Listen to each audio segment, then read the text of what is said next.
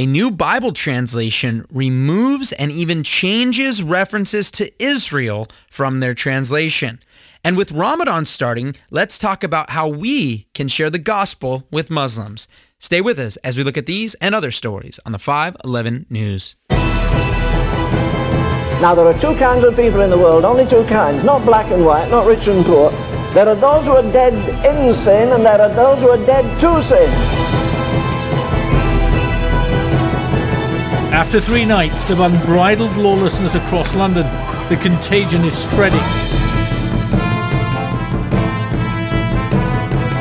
The problem is that God has already judged this. He has judged murder already. I don't need to question it. I don't need to ask and wonder what his plan is. We're commanded as Christians not to participate in the works of darkness, but expose them. Welcome back to the 511 News. I'm your host, Chad Davidson of Good Fight Ministries. And on today's episode, we have some topics to discuss that we're really excited about. But I also wanted to share something that's on my heart, just in regards to COVID-19 and everything. I know we usually have to start with that in the very beginning, but one thing, I was kind of disturbed this morning. I was going through some of the messages and emails, and I saw someone had written that they were so upset with Pastor Joe for some of the precautions that he's taking concerning COVID-19 and the fact that he's taking those precautions, that he's leading his congregation astray because he is taking those precautions. And I want to put this out there real quick. First and foremost, we do not want to stumble anybody, okay? We're trying not to stumble anybody regardless of what it is, okay? And when it comes to the pendulum swinging that takes place, you can see how some people can go to one side or the other on this. Some people will sway so far to the left in the sense of, I'm not talking about liberal ideology, but to the left in the sense that if you take any precautions whatsoever with your congregation to make sure that people aren't getting sick and dying, that if you take any precaution whatsoever, then you're not having enough faith in God. Now, I think that's word of faith based. I think that's completely not gospel minded. I do not believe that is the truth of what the scriptures teach concerning any sort of sickness or anything like that. I don't believe that's wise. Okay, but then there is the pendulum swinging on the other side, okay, that says you must take every single precaution, that you have to do this, and let's just listen to the government, whatever they say, follow it lockstep, okay? I don't think we need to take either one of those sides. I think there's a central position where we say, hey, we recognize, one, that most young people, most healthy people that don't have autoimmune diseases, that aren't obese, that don't have diabetes, okay, that don't have respiratory issues, most young people, and when I say young, I'm sure, that is a moving scale, okay? I see usually when we get the numbers back, they're between 18 and 45 is one of the demographics. I don't know like ever in any history ever where 18 to 45 is a demographic, but nonetheless, that's one that I see. And still, most people inside of those lines will not pass away unless they're immunocompromised, right? But nonetheless, we want to make sure that we stay in bounds in terms of, hey, I want to make sure that I'm not going crazy, all right? And I also want to make sure that I don't endanger anybody. And so I would say as a church, we've done, I believe, a great job at keeping the precautions at a proper biblical place. Now, I will tell you guys every time that I just was together last night, typically Monday night, I'll be together again Friday night, Sunday night, and Monday again. Okay, we have a small group of less than 10 that we meet, have fellowship, and continue in that fellowship, take communion together. And guys, it's been a blessing that we can do that. And I just want to put that out there. I don't think it's good to go one side or the other and go crazy, okay? And this person specifically said she will no longer be listening to Pastor Joe's teachings, even though she's learned from them for 7 years because he's taking precautions concerning COVID-19. And I just wanted to put that out there. I think that's somewhat of a ridiculous stance to take. Speaking of ridiculous stances to take, that takes us right directly into the topics we are going to be discussing today on this show. The topic I wanted to bring up, and there was something Tony and I had talked about and I had seen posted online, is once again a mistranslation. And that's what these types of things are, okay? Mistranslating, but the problem is when you do it on purpose, mistranslating the text of Scripture on purpose. This is what Charles Taze Russell did when it came to Jehovah's Witness and putting together a translation that will dictate his beliefs rather than what Scripture actually says. This is what, as we'll talk about later, this is precisely what Thomas Jefferson did, and we'll talk, like I said, I want to talk about that a little more in depth, okay? And this is something that happens. Now, when you hear the word modern translations, some of you guys that are King James only consider anything after 1611 modern. I don't know how you do that. Honestly, like just thinking logically, modern translation, thinking of a translation that came over 1,500 years from the original, and considering that these last 400 years, that would mean that these are modern and you weren't, sounds ridiculous to me as well. But nonetheless, I don't believe. We could talk about, and I want to encourage you to go check out. We have a few different resources regarding King James onlyism. Okay, we have a few teachings that Joe did. I believe it's a 5-volume series that we have available on our website on the heresy of King James onlyism, and we also have a few episodes we did where we talk about Theodore Beza, and we talk about him being the son-in-law of one John Calvin and sneaking some of the teachings of that into the King James translation, okay? So we've done a few things on this, and I'm sure Tony will put those up. But nonetheless, these things are really important for us to talk about, because the danger of translating something and not simply translating it is one that's where we talk about honesty. You see, my wife, she went to college and graduated a number of years ago with a degree in deaf studies. And she is fluent in sign language. We've gone to different places around the country. She's gone to witness on the streets to those who are deaf and share the gospel. We've gone out to Africa and worked with deaf schools.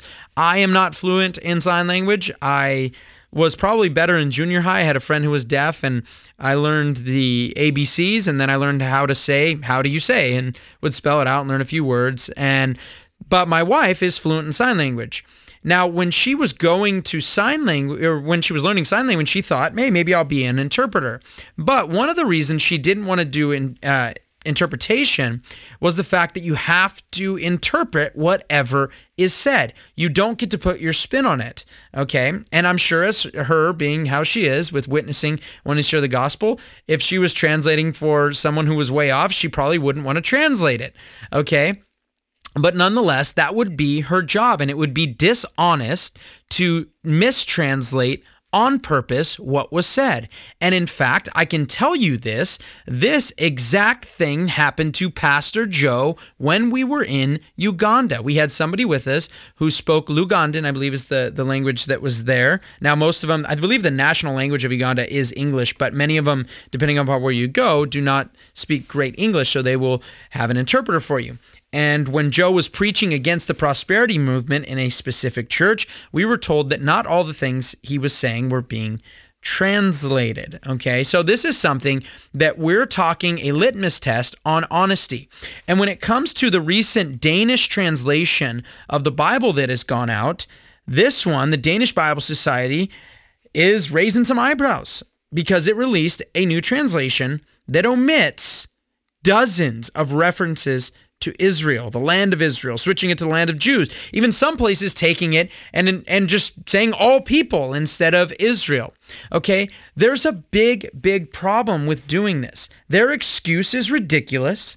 Okay, the fact is they're not pushing a translation and translating it honestly for what the text says. What they are really doing is trying to get your eyes to move into replacement theology. That's the truth.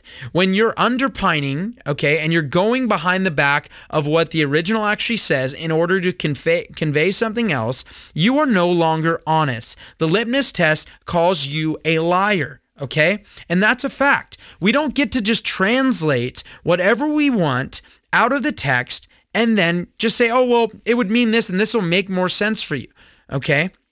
That is not how translations work. In fact, I was just watching the documentary, which I would suggest. I bought it on the Faith and Life TV app, It's called Fragments of Truth. It's an excellent, excellent documentary by Dr. Craig Evans, where he goes around talking about the original autographs of the New Testament, and talking about the manuscript evidence. And I found it fascinating. I'm a little bit of a dork, so maybe I'm different, but I remember as a new believer studying manuscript evidence and realizing the weight of the evidence of the manuscripts that we have, and the fact that we do have these original autographs, basically because we have the translations of those original autographs, many manuscripts that would have been written down during the time when the autographs were around even.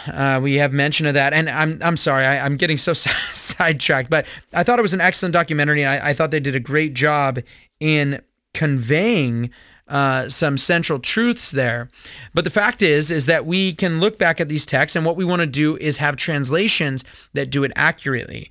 And what this lie of a translation does is take away that, and their excuse is they don't want anyone to think of modern Israel when they talk about Israel in the Old Testament. Now, it doesn't change the names of the other areas around that area, right? I mean, you guys have Bibles. Whenever you read certain places and times, oh, this is modern day Turkey and this is modern day, and you just have that at the bottom of your Bible. You don't change the translation in order to specify that, okay? And I think it's a dirty trick. I think it's a trick by people that are, in all honesty, anti-Israel, and that's why they're being dishonest with how they're translating it, guys. And I do think it has an importance. And somebody, oh, it's not that big a deal. It is important because it shows your honesty, and it shows your narrative, and it shows your intent for why you want to change it. And your excuses are pathetic. The fact is, when I read the Bible, I want to know what the Bible says. I don't want to know what your interpretation says. I certainly don't want a message Bible. I don't want nonsense in there that I don't know what they're talking about. And the fact is that this is something that has happened over and over again. Okay, I mentioned already the Jehovah's Witness, the New Living the New Living Translation, okay, that literally is just a lie, okay, that is a lie of a translation. Charles Taze Russell supposedly taught himself, and he literally could not translate even Genesis 1:1, okay, and yet translated the Old and New Testament, which basically just meant he stole from other translations and then switched things when he wanted to include his own doctrine. But nonetheless, like I said, this is one that is not new. It's not new to switch up and change what the Bible actually says. It's not new at all, in fact, because right here you have Thomas Jefferson, right? Credited for the writing of the Declaration of Independence, okay? And we have what's called the Jefferson Bible. All right. It was bought by the Smithsonian. And I'm going to read a little bit from the Smithsonian website so you guys get a little background on this. And I have heard excuses very similarly to what you would hear by listening to the Danish Bible Society and why they translate it this way, to help people understand. And I've heard the same excuses by why supposedly they were making a translation that took out all the Son of God statements so that they could witness better to Muslims. And some people say that Thomas Jefferson took the miracles out of the New Testament so that people would get the philosophy of Jesus without the miraculous in order to be able to share with Indians. This is bogus. It's dishonest. It's a lie. And as Proverbs chapter 30 says, you will be proven to be a liar. And that's what the people are that do these sorts of translations. It's a dirty trick, okay? And it's a lie from the pit of hell. I'm going to read straight from the Smithsonian, who actually bought this from, I believe, Thomas Jefferson's granddaughter. They bought a copy. Now, there were a ton of copies made, thousands of copies made of the Jefferson Bible, and it used to be given, I believe, to every president up until the 50s, 1950s. But nonetheless, the Smithsonian has had this for quite a while, and this is from their website. Speaking of Thomas Jefferson, together with several of his fellow founding fathers, was influenced by the principles of deism, a construct that envisioned a supreme being as a sort of watchmaker who had created the world but no longer intervened directly in daily life. I want to just make this statement real quick. I've heard this statement made, all right, that, God's just so big that he just created the earth and he was done with it, okay, by non-believers. And they act like God is much bigger by not being involved in the affairs of man. But the fact is, my God is not some weak loser, okay? Some weak God that creates us and cannot be intimately acquainted with all of our ways. That God is a small God that could not intervene on our behalf and step into time, space, and matter and be involved with us in the everyday. Okay, that is not the God that in the person of Jesus Christ, in his death, tore the veil so that we could go directly to him. That is not the God that knows every hair on our head and knows when we sit and when we rise and when we stand. Okay, that God, that deistic God, is pathetic, and he doesn't exist. But nonetheless, let's keep going. They said, in fact, Jefferson was devoted to the teachings of Jesus Christ. This is because he was called an atheist by many people. And so they were kind of responding to that. And he said, quote, but he didn't always agree with how they were interpreted by biblical sources, including the writers of the four Gospels, whom he considered to be untrustworthy correspondents. I want you to think through the logic, and what's interesting is we're going to be talking about Islam later in this episode, okay? And I want you to think of the logic that Thomas Jefferson, in such arrogance, would be able, okay, to, in the 18th century, have a better knowledge of what Jesus said and did and taught and practiced, okay, than those who were there when he did it. Could you imagine the height of arrogance? Could you imagine the height of arrogance to think that after all those years, you will have a better understanding? You have a better understanding, and you will be able to take out and clip. And I want to talk about exactly how he did that. So Jefferson created his own gospel by taking a sharp instrument, perhaps a penknife, to existing copies of the New Testament and pasting up his own account of Christ's philosophy, distinguishing it from what he called, quote, the corruption of schismatizing followers. He cut out passages with some sort of very sharp blade and using a blank paper glued down lines from each of the Gospels in the four columns. Much of the material Jefferson elected not to include related miraculous events, such as the feeding of the multitudes with only 2 fish and 5 loaves of barley bread. He eschewed anything that he perceived as, quote, contrary to reason. Now, I want to tell you this. Any miracle, okay, that happens by way of God himself, any miracle that happens should be outside of the time-space matter, okay? Should be outside of simply, it's not outside of reasoning, okay? Because we can reasonably deduce that we are created, okay? And we are created in time, space, and matter, and that something created us outside of time, space, and matter. And we could reasonably deduce that he can step in to time, space, and matter, and that he isn't a weakling. Okay, so when the God-man, Jesus Christ, came to the earth, think about it, we are made in his image. What is he called in John 1:1? By the way, this very miracle that he would have pasted over, okay, comes from the Gospel of John, all right? And in the Gospel of John, in John 1:1, we see that in the beginning was the Word was with God, and the Word was God. And what is the word used for word? It is the word logos, okay, where we would get the word logic or reasoning, okay? We are made in his image, okay? And God has set certain principles together so that, guess what? That is how they run. Our God is a God of order, not disorder. And so he has miracles that he performs that step outside of that order so that we can't get away from it. This is the miraculous, and you can know that God truly exists and truly, in the person of Jesus Christ, stepped into time, space, and matter, okay? It says in Isaiah 9, for unto us a child is born, his human nature, and unto us a son is given, his divine nature.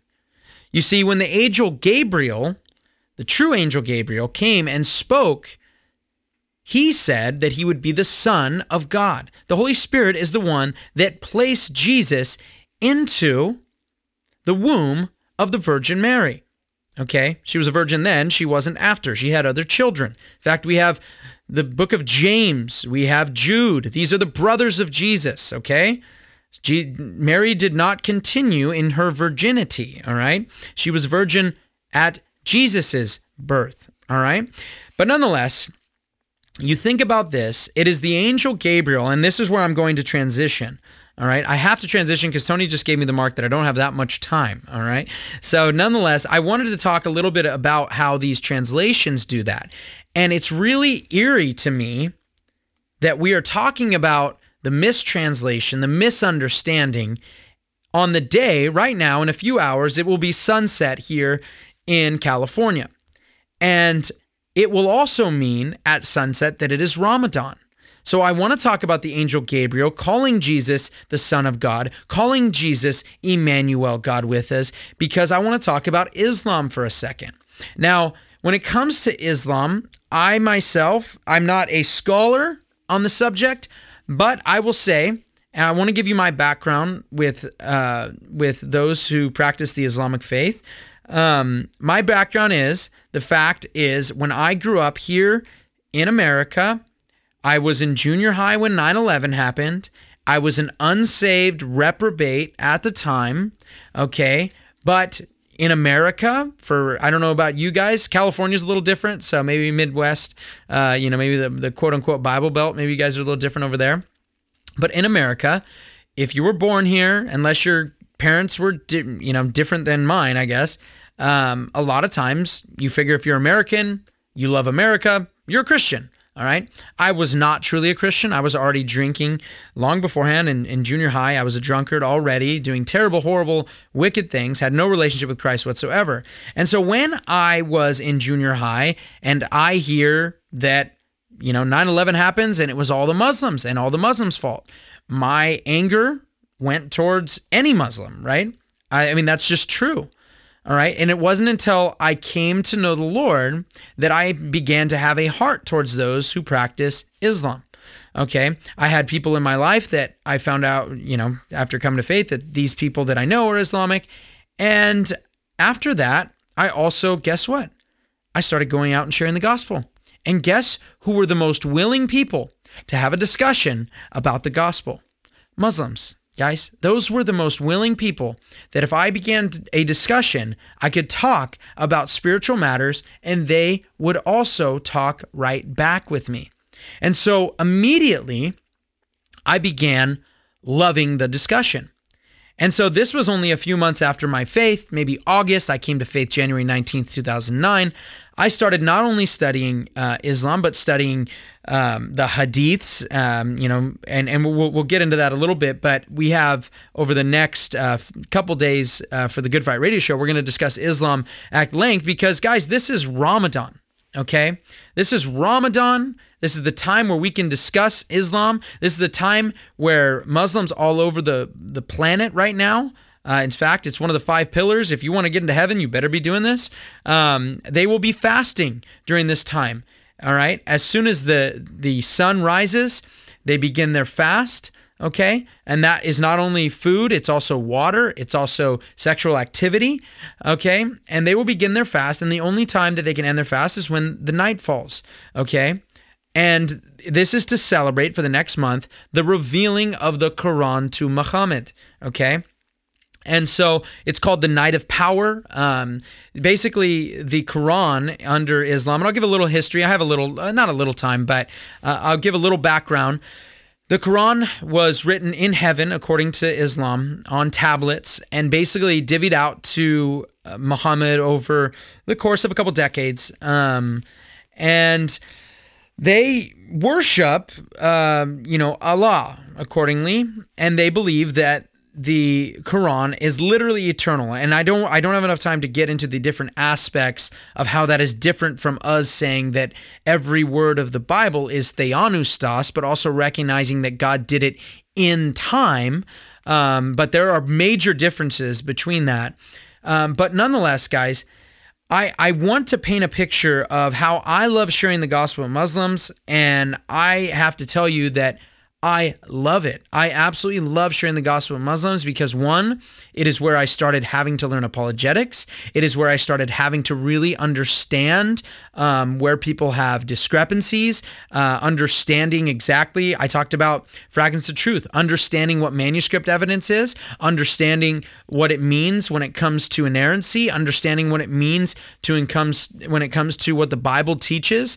Because one of the things you will find is if you go and share the gospel with a Muslim, they are going to attack the scriptures. They're going to attack the Bible, and they will then take out only portions of the scripture that coincide with a Quran that came hundreds of years after the scripture, okay? Centuries and centuries after the Holy Writ that we have today, okay? And most of it, if you read the Quran, which I have and I am doing right now and doing a full study through it during Ramadan. If you read the Quran, you will see that Muhammad never had a literary literary understanding of the New Testament, or even, I believe, the Old Testament. I believe he had a understanding that was oral, and that's why his stories were all off. I believe he had an understanding of Gnostic Christianity, not true Christianity. And you think about the complaints that a Muslim may have, and most of them are ignorant to how the Bible actually came to be, and most of them believe that it came about in 325 AD at the Council of Nicaea, even though that is just absolutely ridiculous. And the Council of Nicaea had absolutely nothing, not one single thing to do with the translation or putting together of the New Testament. But nonetheless, that is something that you will hear if you're on the streets. And so for me, I was really excited to learn these things, and I had to because I needed to be able to address them with the Muslims I was sharing with every Friday in Santa Monica. And guys, I want you to know this. There's obviously not a one-all in terms of sharing the gospel with Muslims, but one thing is true. You need to know your gospel. You need to know your Bible. You need to know where they are going to attack it. Okay, if we know the enemy is coming after us and we know where he's going to come, we will be ready to defend it. You need to know your scriptures, and that is first and foremost. And then moving forward, learn what they believe about the scriptures. Because the fact is, even though a Muslim will sit there and attack your scriptures, okay, a Muslim will sit and attack the New Testament, and what he will do is the same thing these translators did, the same things Thomas Jefferson did. They have their own reasoning, their own understanding, and then they will look through the lenses of Scripture through their goggles, and then they will take out those portions that they do not believe. And Muhammad didn't do this, but his followers will do right now. They will look just as Thomas Jefferson did, and not those reasoning things, not those miracle things, but anytime where Jesus is called the Son of God, anytime where Jesus is the one true God, any of those times, they see a book that was written hundreds and hundreds of years by the very apostles of Jesus Christ, know what it says and say, well, those parts aren't true, only these parts that agree with my ideology, only these parts which agree with the Quran. And so what we have to do is make sure we understand what that gospel actually says, and also point out to them, this is a fact, and I have 1 minute left, so there's no way I'm getting to anywhere near what I wanted to talk about. But nonetheless, we need to also address this, and maybe I'll go over this with Joe in a couple of shows next week. But the fact is that guess what? The Quran never says the Bible was corrupted. Not once. There's no statement ever. In fact, it actually says that the Gospels, the Injil, were given by Allah, and that Allah's word cannot be corrupted. So guess what? You need to go back to knowing your word, sharing it with them, loving them, because they are lost. And guess what? You have the antidote to the false gospel, because that's what it is. It's another gospel, just like Paul warned. There would be other gospels, just like 1 John 2 warned that what is Antichrist? He who denies the Father and the Son. They deny the Father and the Son. It's an Antichrist religion, but love them enough to share the truth. This is Chad Davidson, and this is the 511 News. The 511 News with Chad Davidson has been brought to you by Good Fight Ministries, bringing you news and commentary from a Christian perspective. This show can be heard every Friday wherever podcast shows are available, or visit 511news.org. Thank you for joining us, and we look forward to being with you next week on the 511 News.